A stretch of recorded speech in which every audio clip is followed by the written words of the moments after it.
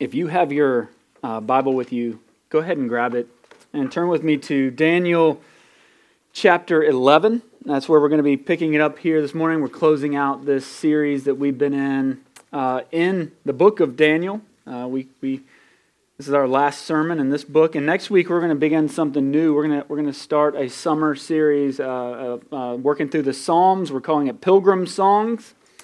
Taking a sampling of those, and each one of them is kind of directly connected to one of the elements in our worship services. And so I know Andrew and I are both very excited to jump into that next week. But for today, we're in Daniel 12, and we've had a pretty full service, so let's jump in here. Would you stand with me, and let's look at God's word together to us this morning. This is Daniel chapter 12. We're going to start in verse 1.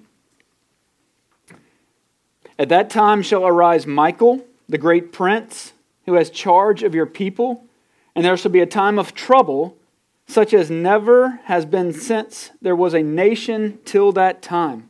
But at that time your people shall be delivered, everyone whose name shall be found written in the book.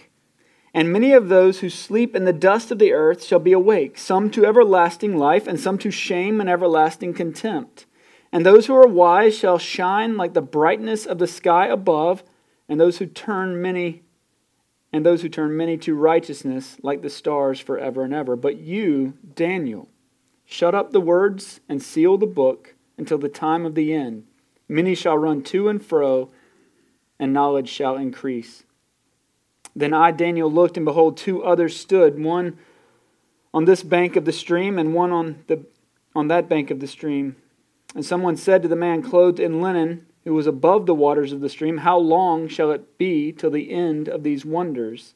And I heard the man clothed in linen, who was above the waters of the stream. He raised his right hand and his left hand toward heaven, and swore by him who lives forever, that it would be for a time, times, and half a time, and that when the shattering of the power of the holy people comes to an end, all these things should be finished. I heard, but I did not understand. Then I said, O my Lord, what shall be the outcome of these things? He said, Go your way, Daniel, for the words are shut up and sealed until the time of the end. Many shall purify themselves and make themselves white and be refined, but the wicked shall act wickedly, and none of the wicked shall understand, but those who are wise shall understand. And from the time that the regular burnt offering is taken away, and the abomination that makes desolate is set up, there shall be 1,290 days. Blessed is he who waits and arrives at the 1,335 days. But go your way till the end, and you shall rest and shall stand in your allotted place at the end of the days. This is the word of the Lord. Let's pray together. Heavenly Father, we do ask you today, in the midst of this service of worship, Lord, we pray that you, our God, would speak to us through your word to us, that we would be able to hear your voice, that we would be able to see your face, that we would be able to truly and honestly sing your praise. We pray that you would do that for us today. We pray in Jesus' name. Amen. You may be seated. Part of every journey is the end, right? I mean, whether it's something as trivial as a road trip or a football game, something measured in miles or minutes, or even something as significant as the span of a human life, the reality is that there's always an end that's out there in front of us. It's the universal truth of life here on the ground. And it's true for Daniel. It's true for this man of God. And it's true for this book that we've been working our way through. We've reached the end of the journey, and now there are some questions we might ask. A few years ago, our family all made the drive down to Disney World because we hate ourselves a lot. Anyway, and we had this great plan. Like, we really did. We had this great plan for the journey down there. The 6 of us at the time, we loaded up into the car at like 4:30 in the morning, I think, to get ahead of the traffic. Okay, that was the plan. The plan was that the kids could just fall back asleep. So we just kind of chunked them in the car and strapped them in or whatever, and they would fall back asleep. And before we got off of our driveway, now our driveway is longer than the average driveway. I will grant you that. But before we got off the end of that driveway, we all heard the sound like of a Dr. Pepper it was like, that sound. So we heard that, and then we heard the ripping open of a bag of what we thought were chips, but as it turned out were what they call flaming hot Cheetos. Okay? This is at 4:30 in the morning. Our son, Tucker, is in the very back, and that smell engulfed the car for the next 7 hours. Okay? It's a unique combination of smells, by the way. I recommend it. I really do. Trip was great. We made great time. I beat the GPS, right? Shaved like 20 minutes off of that sucker. So my dad pride was off the charts. I mean, I pulled into the parking lot feeling like Tom Brady there for a second. Like got out of the car, just looking at all the dads, like I bet y'all didn't shave 20 minutes off of that thing. We walked into the place we were staying, got to the little desk. This very kind lady met us there, and she was like, yeah, your check-in's not for another 4 hours. And I remember Logan, he was 6 at the time. He looked up at me, and he goes, so what do we do now? We've reached the end. What do we do now? I think that's a fair question. That's sort of where we find ourselves today. We've arrived at the end. The journey is complete. So what do we do now? Now that we're here, what do we do with Daniel? The journey's over. There's just some weird stuff along the way for sure. Daniel is not a just straightforward book. There is some weird stuff in there, some sights and smells that might have caught us a little off guard. We made a few memories along the way, but what now? That's sort of where we find ourselves today. What are we supposed to do with these things? And that brings us back to the whole purpose of this book to begin with. Right? Remember, it's not primarily the story of Daniel, and it's not primarily the story of world empires, and it's not primarily the story of cracking the code to figure out the end of the world, and it's not primarily about the church. What primarily it's about the nature and character of our forever ruling and reigning God who has not forsaken his broken world, and is still in control even of the storms that come with it. And so like Jesus in the boat with his disciples out on the stormy sea, this book is given to his people to encourage them, to strengthen them, even as the wind and the rain of life in this world continue to batter them. And so what does God, as we reach this point, as we get to this point, what does God intend to leave with Daniel, and what does God intend to leave with his people? That's the question that we're asking today. In light of what we've heard and in light of what we've seen, what does God intend to leave with us?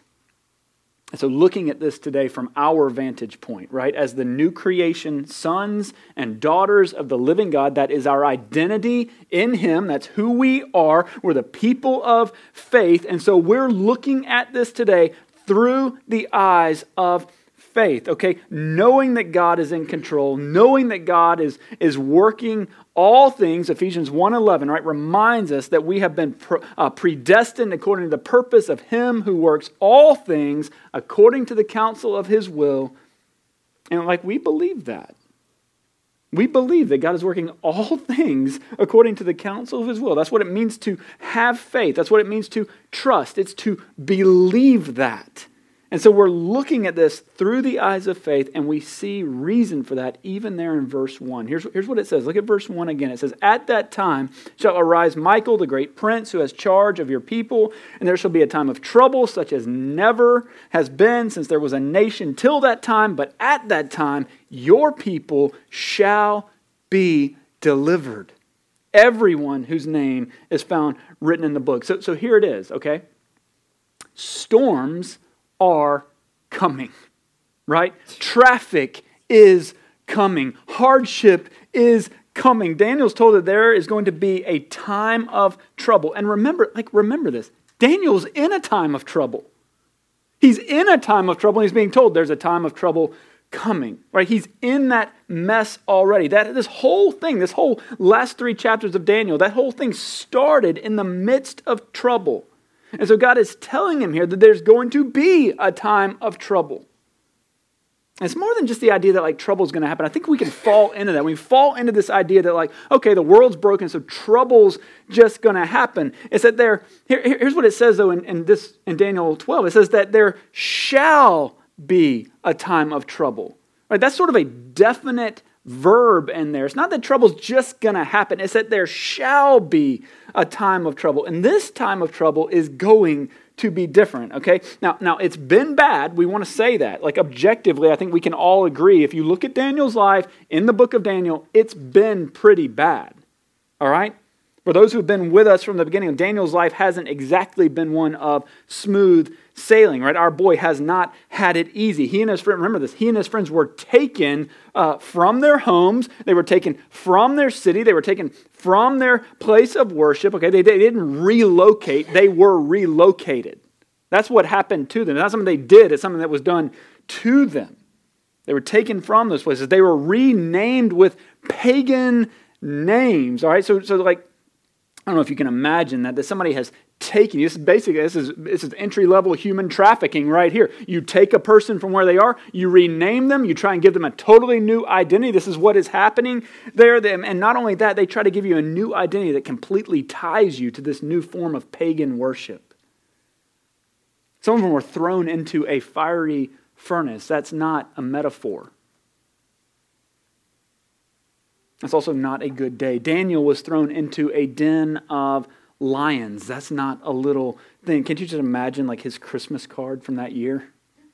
You ever thought, like I love those Christmas cards where people like give you their family stats. Like Joey is now 7, He finished whatever grade that is, 1st grade, and he's now moving on. We're psyched about it. I can imagine Daniel's like Christmas card. He's like designing it on whatever Snapfish or whatever, and he's got like a picture of him and one of the lions. Just like, because I'm sure they bonded in that time. Just like, here we are, man. I mean, that's a big deal. That goes on the Christmas card for sure. Every year when he comes back to that day in his journal, right? Like, yep, 1 year ago today, I was in that den with the lions. I mean, he's been through some real stuff. But here at the end, here's the other thing. Here at the end, as he's looking back on this, he's remembering these storms and he's seeing this vision. He's remembering the storms of the past, and he's remembering and he's seeing a vision of the storms to come. And now there's one that's coming such as never has been. That's the way that God describes the storm that's coming for him. And so he's also remembering these incredible times of God's deliverance. And so when God says, but at that time, your people shall be delivered, it carries some weight with it. It does, because Daniel understands deliverance. Because he knows deliverance. Because like all true children of God, he has a story of deliverance. And so he can be comforted by the reality that the God of deliverance is the one who is carrying him even now. And he can be comforted by the promise that the God of deliverance is the one who will rescue his people from the storms that are to come. You see, that's what faith does. Faith trusts. Faith believes. Faith rests. Because faith isn't just wishful thinking. Like faith isn't just some sort of dream. Remember the author of Hebrews? You remember it's Hebrews 11 where he tells us that faith is what? It's the assurance of things hoped for, the conviction of things not seen. So it's not based on our desires. It's not based on our preferences. It's not determined by our comfort. Faith is not determined by our circumstances. No, faith is founded on the real deliverance of God and the covenant promises of God. But it's not that faith is a complete understanding of everything. Remember here that even Daniel isn't given all the answers. We saw that down in verse 8. Did you notice that? As this whole thing is being unpacked for him in the vision. And I actually find verse 8 to be incredibly comforting to me. But as this whole thing is being explained, this sort of prehistory picture that God is painting for him, he confesses. This is verse 8. He says, I heard, but I did not understand. Anybody else reading through Daniel 12? Like, yeah, amen. I mean, that's been the theme of Daniel. I heard, but I didn't understand. It's comforting to me that that's exactly how Daniel felt too. Then I said, "Oh my Lord, what shall be the outcome of these things?" Don't you? I mean, I love that verse. That verse is so comforting to me. It's like, I want to understand. I want to know, but I don't understand. Would you tell me, "Oh my Lord, what shall be the outcome of these things?" And look at verse 9. Here's what God said to him. He said, "Go your way, Daniel, for the words are shut up and sealed until the time of the end." Daniel isn't satisfied with what God has told him. He isn't content with what God has told him. But I love Eugene Peterson's paraphrase of this. He paraphrases this saying, "Go on about your business, Daniel." That's what God says. When he wants more, go on about your business, Daniel. So even Daniel isn't given all the answers. Even Daniel isn't given every answer to every question. But in faith, right? In faith, through faith, he's given every reason in the world to hope. And that's what true faith always leads to. True faith always leads to hope. See, hope is the gift that faith brings to our lives. And so we see this through the eyes of hope. And there are a couple undeniable reasons for us to walk in hope. Here they are. I'm going to go fast here. The first is that we can hope because the time of trouble is limited. Look at verse 7. Here's what it says in verse 7. "And I heard the man clothed in linen." Many see this as like a pre-incarnate Christ who's come in the vision. A pre-incarnate Christ who's come in the vision to speak, right? And here's what it says. "And I heard the man clothed in linen who was above the waters of the stream. He raised his right hand and his left hand toward heaven and swore by him who lives forever that it would be for a time, times, and half a time. And then when the shattering of the power of the holy people comes to an end, all these things should be finished. For a time, times, and half a time." I don't know what grade it is as you start learning to tell time. I can't remember what that is, but if you're asked what time you're supposed to be somewhere and you answer with time, times, and half a time, you're failing that class. You do not get to go to the third grade or whatever. Like that's just not... That is the strangest answer. And people love to speculate about these things, right? They love to speculate about the numbers of the Bible, and especially like these eschatological numbers. So this time, times, and half a times language is intriguing to us. But here's what I want to make sure we don't do. I don't want to get distracted by the intrigue, okay? The point is that God has the timing. That's the point of that. You can speculate about 100 different things, and people are going to write all kinds of books. I promise you, I got commentaries on the shelf. You are welcome to come and check them out. But ultimately, what that means is that God has the timing. It's that God has set the limits. It's that God is in control of the time of the beginning. God is in control of the time of the middle. God is in the times of the end. So yes, the season of trouble is coming, but it's not an unbridled season. The storm is coming, but it's limited. It's set. There is a beginning and there is an end to this storm that has already been set in God's plan and purpose for the world. See, we have to remember, you and I have to remember when we're in the seasons of darkness. Listen, Christians above all people should be the most optimistic people on the planet because we know the one who is in control. We know the one who sets the limits. This time of year when everyone's headed to the coast, man, people are getting out of town. They're setting off, getting out of their normal routine, even for just a minute. It always reminds me of that verse from Proverbs 8, where it says that God, here's what it says in Proverbs 8, that God assigned to the sea its limit so that the waters might not transgress his command. When you go to the coast, when you stand on the shore of the sea and you look out and you remember God assigned to the sea its limit so that the waters might not transgress his commandment. So just as sure as God sets the limits of the sea, so he sets the limits of the times of trouble. So every time you see that ocean, every time you see that place, you remember that God is the one who told it where to stop. And so we hope because we know that it's limited, that the storm is limited. That every storm is limited by the God of all creation. So that's the first one. Here's another one. We can hope because we look forward to the resurrection. We can hope because we look forward to the resurrection. Look at verse 2. He says, "As many of those who sleep in the dust of the earth shall awake, some to everlasting life, and some to shame and everlasting contempt." So we can hope because even the season of death is limited. I'm not sure who said it first, but I remember hearing at some point, and this is what we see in verse 2, that the day of resurrection is also a day of separation. There's going to be this separation between those to everlasting life and those to shame and everlasting contempt.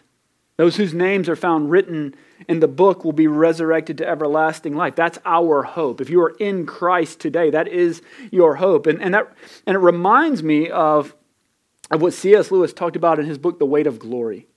It's that seeing these two destinations, these two possible destinations, understanding the simplicity of it all. We love to complicate it, right? We love to think, well, what if? No. God goes, here are the two. It's either everlasting life or everlasting contempt. Those are the two possibilities for every human being. And here's what C.S. Lewis says. He says, all day long we are in some degree helping each other to one or the other of these destinations.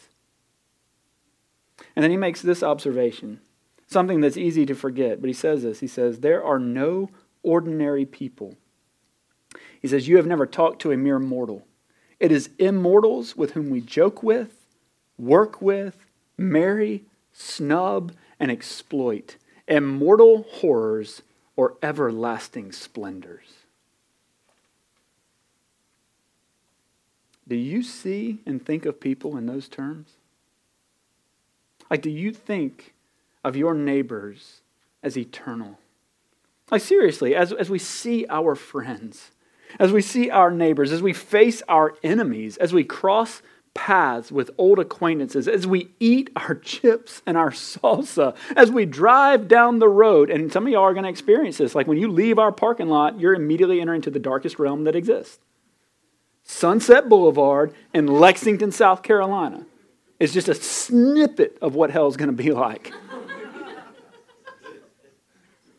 Y'all think I'm joking. I actually believe that. I think there's traffic like this in hell for sure. All of us are headed to one of those two destinations. Eternal life or eternal contempt. We need to, as a people, and we need to, as a church, we need to learn the stakes that are involved here. You see, what we will be in the future must determine how we will be in the present. I heard someone say that future destiny impacts present discipleship. So where we will be one day impacts how we will be today. And we are unapologetically a people of hope. James Smith has said this. He said, he's a philosopher and writer and professor. He says this. He says, the Christian life is a pilgrimage of hope. But things are a mess right now. I don't know if you know that. If you open your eyes, you will see. Things are a mess right now. But life feels like sometimes like it's like taking a 2x4 to my face, right? That's how someone literally described. I said, how are you doing? Oh, this is how they described it to me. They feel like Tommy Boy just taking a 2x4 to the face. It doesn't hurt so much here or here, just right here. There's so much truth to that. I see it in people's eyes. I hear it in their voices. But I'm lonely right now. But my heart is broken right now. But I'm in a season of loss right now. Listen, to those of us who understand the weight of eternity, the weight of the temporary must and shall begin to grow lighter and lighter by the minute. When we have our eyes set on the horizon of eternity, when we have our hearts fixed on the everlasting, when resurrection becomes our focus, affliction begins to fade. And some of you might be rightly asking what in the world it means to understand the weight of eternity. What in the world does it mean to have our hearts fixed on the everlasting? And I'll concede that's a fair question. What in the world does it mean for resurrection to become our focus? You can ask that question. Maybe you should be asking that question. Based on what I know of you and the world around you, it's clear that many of us either don't know or we don't care. Either way, we aren't walking in it. We aren't walking in that hope. And so that brings us to the last page here. God's giving us the eyes of faith. He's giving us the eyes of hope. And it isn't a cliche, and it's not a Disney story, and this is not a fairy tale. But He's also giving us the eyes of love. We're seeing this through the eyes of love. And how does that happen? Look at verse 10. Look at verse 10. He told Daniel that he wouldn't have all the answers, but that he'd have all he needs. And here's what he's given. Here's verse 10. Many shall purify themselves and make themselves white and be refined, but the wicked shall act wickedly. And none of the wicked shall understand, but those who are wise shall understand. And from the time that the regular burnt offering is taken away and the abomination that makes desolate is set up, there shall be 1,290 days. Blessed is he who waits and arrives at the 1,335 days. But go your way till the end, and you shall rest and shall stand in your allotted place at the end of the days. It's all right. It is very difficult to say exactly what these time frames mean. Scholars love to speculate, and I'll be honest, I just hate doing math. But here's what I can safely tell you. I'm 100% confident in this. I can tell you that 1,290 is less than 1,335. I think I'm right on that. 1,290 is less than 1,335. I mean, even I can arrive at that and feel confident in that little bit of math. And so what that means is that the time of the abomination is less than the time of blessing. Do you see that in there? The time of the abomination is less than the time of blessing. So the one clear thing that I can offer you today from these verses is that the blessing is greater than the suffering. Some of you need to hear that. I know that. I know some of us are in a mess. Like you're walking in chaos. Some of you have endured great loss, even just this week. Some of you have entered into new seasons of life this week. Man, we had the high school graduates up here. They've got all this stuff hanging out in front of them. Even with all that success they've had in the past, and even with all the beautiful plans they have for the future, you're in a season of change. You're in a season of the unknown. But here's what we can know. This is what Daniel 12 tells us. Is that those who endure the suffering will be blessed with something greater. That those who endure the suffering will be blessed with something greater. And we see that nowhere more clearly than we see it at the cross, right? I mean, isn't that the story of the Christian faith? It's at the cross of Jesus where we see love poured out. Remember, Jesus told his disciples before they could even begin to comprehend what was coming, before they could accept what would happen in the coming days, he told them in John 15:13 that greater love has no one than this, that someone lay down his life for his friends. That's what Jesus said. That's what he told his disciples. And that's probably a verse that you've heard before. He said, this is my commandment, that you love one another as I have loved you. And then he said, greater love has no one than this, that someone lay down his life for his friends. I imagine in that moment, those words felt sort of hypothetical to the disciples. I mean, they were eating a meal together. It felt like a good life lesson to tuck away in the future. They felt sort of like maybe Jesus is being a little dramatic today. He's kind of feeling it. It's around Passover, special time of year. Maybe it was like a hyperbole, right? Like, yeah, lay down your life for your friends. Sort of abstract. But at the cross, right? At the cross, the abstraction faded away. At the cross, the hyperbole faded away. At the cross, the scenes of drama faded away, and they saw it clearly. They saw the sacrifice. At the cross, they saw him laying down his life for friends. They saw this love that Jesus talks about on display. And surely they felt the loss in that moment, right? I mean, surely they felt the defeat. Surely they felt the fear. But the weight of glory is greater. You see, the picture of love is greater. The promise of God in Christ is greater, because what we know is that Jesus died, but he didn't stay that way. What we know is that Jesus died, but he walked out. And so what does it mean to walk in resurrection power? It means to remember that Jesus is not in the tomb anymore. And that's not just an Easter truth. That's not just a holiday truth. That's a daily and abiding truth that we need to drink in every single day. That why can we be hopeful? Because Jesus is alive. Why can we have faith? Because Jesus is alive. Why can we walk in love? Because Jesus is alive. This is the picture of love. You see, the promise of God in Christ is greater. Look back at verse 13 one more time. It's God's word to Daniel, and in Christ it's his word to us. It says, but go on your way till the end, and you shall rest, and shall stand in your allotted place at the end of the days. That's the gospel word for us. That's the good news to us today. How many of you are tired? You don't even have to answer that. I know you are. Anybody exhausted? Look at the promise here. It's for rest. One of the most elusive things that we have in our world. That's the gospel word for us today. Go on your way, the way of Christ. Rest in him, the hope of resurrection. Stand in the place purchased for you with his blood at the cross. Daniel could only look forward in faith. He looked forward to this in hopeful anticipation. That was his perspective, but we have new eyes, right? We have a different perspective. For it is by grace you have been saved through faith, and this is not your own doing. It is the gift of God. It's not a result of works, so that no one may boast. Then he says this. This is what I'd leave you with today. He says, for we are his workmanship, created in Christ Jesus for good works, which God prepared beforehand, that we should walk in him. That is our allotted place. That is where we're called to stand. That's our faith. That's our hope. And we have those things because of his love. Let's pray together. Heavenly Father, you know us, you know our hearts, you know the distractions, the things even right now that are starting to claw at us, the things that are telling us we got to hurry, we got to move, we got to do faster, more, stronger, everything better. Lord, I pray that you'd help us to find rest. Help us to find rest in your grace. Help us to find rest in your promises for us. Lord, help us to stand in our allotted place by grace, through faith, in Christ, for your glory. We pray that in Jesus' name. Amen.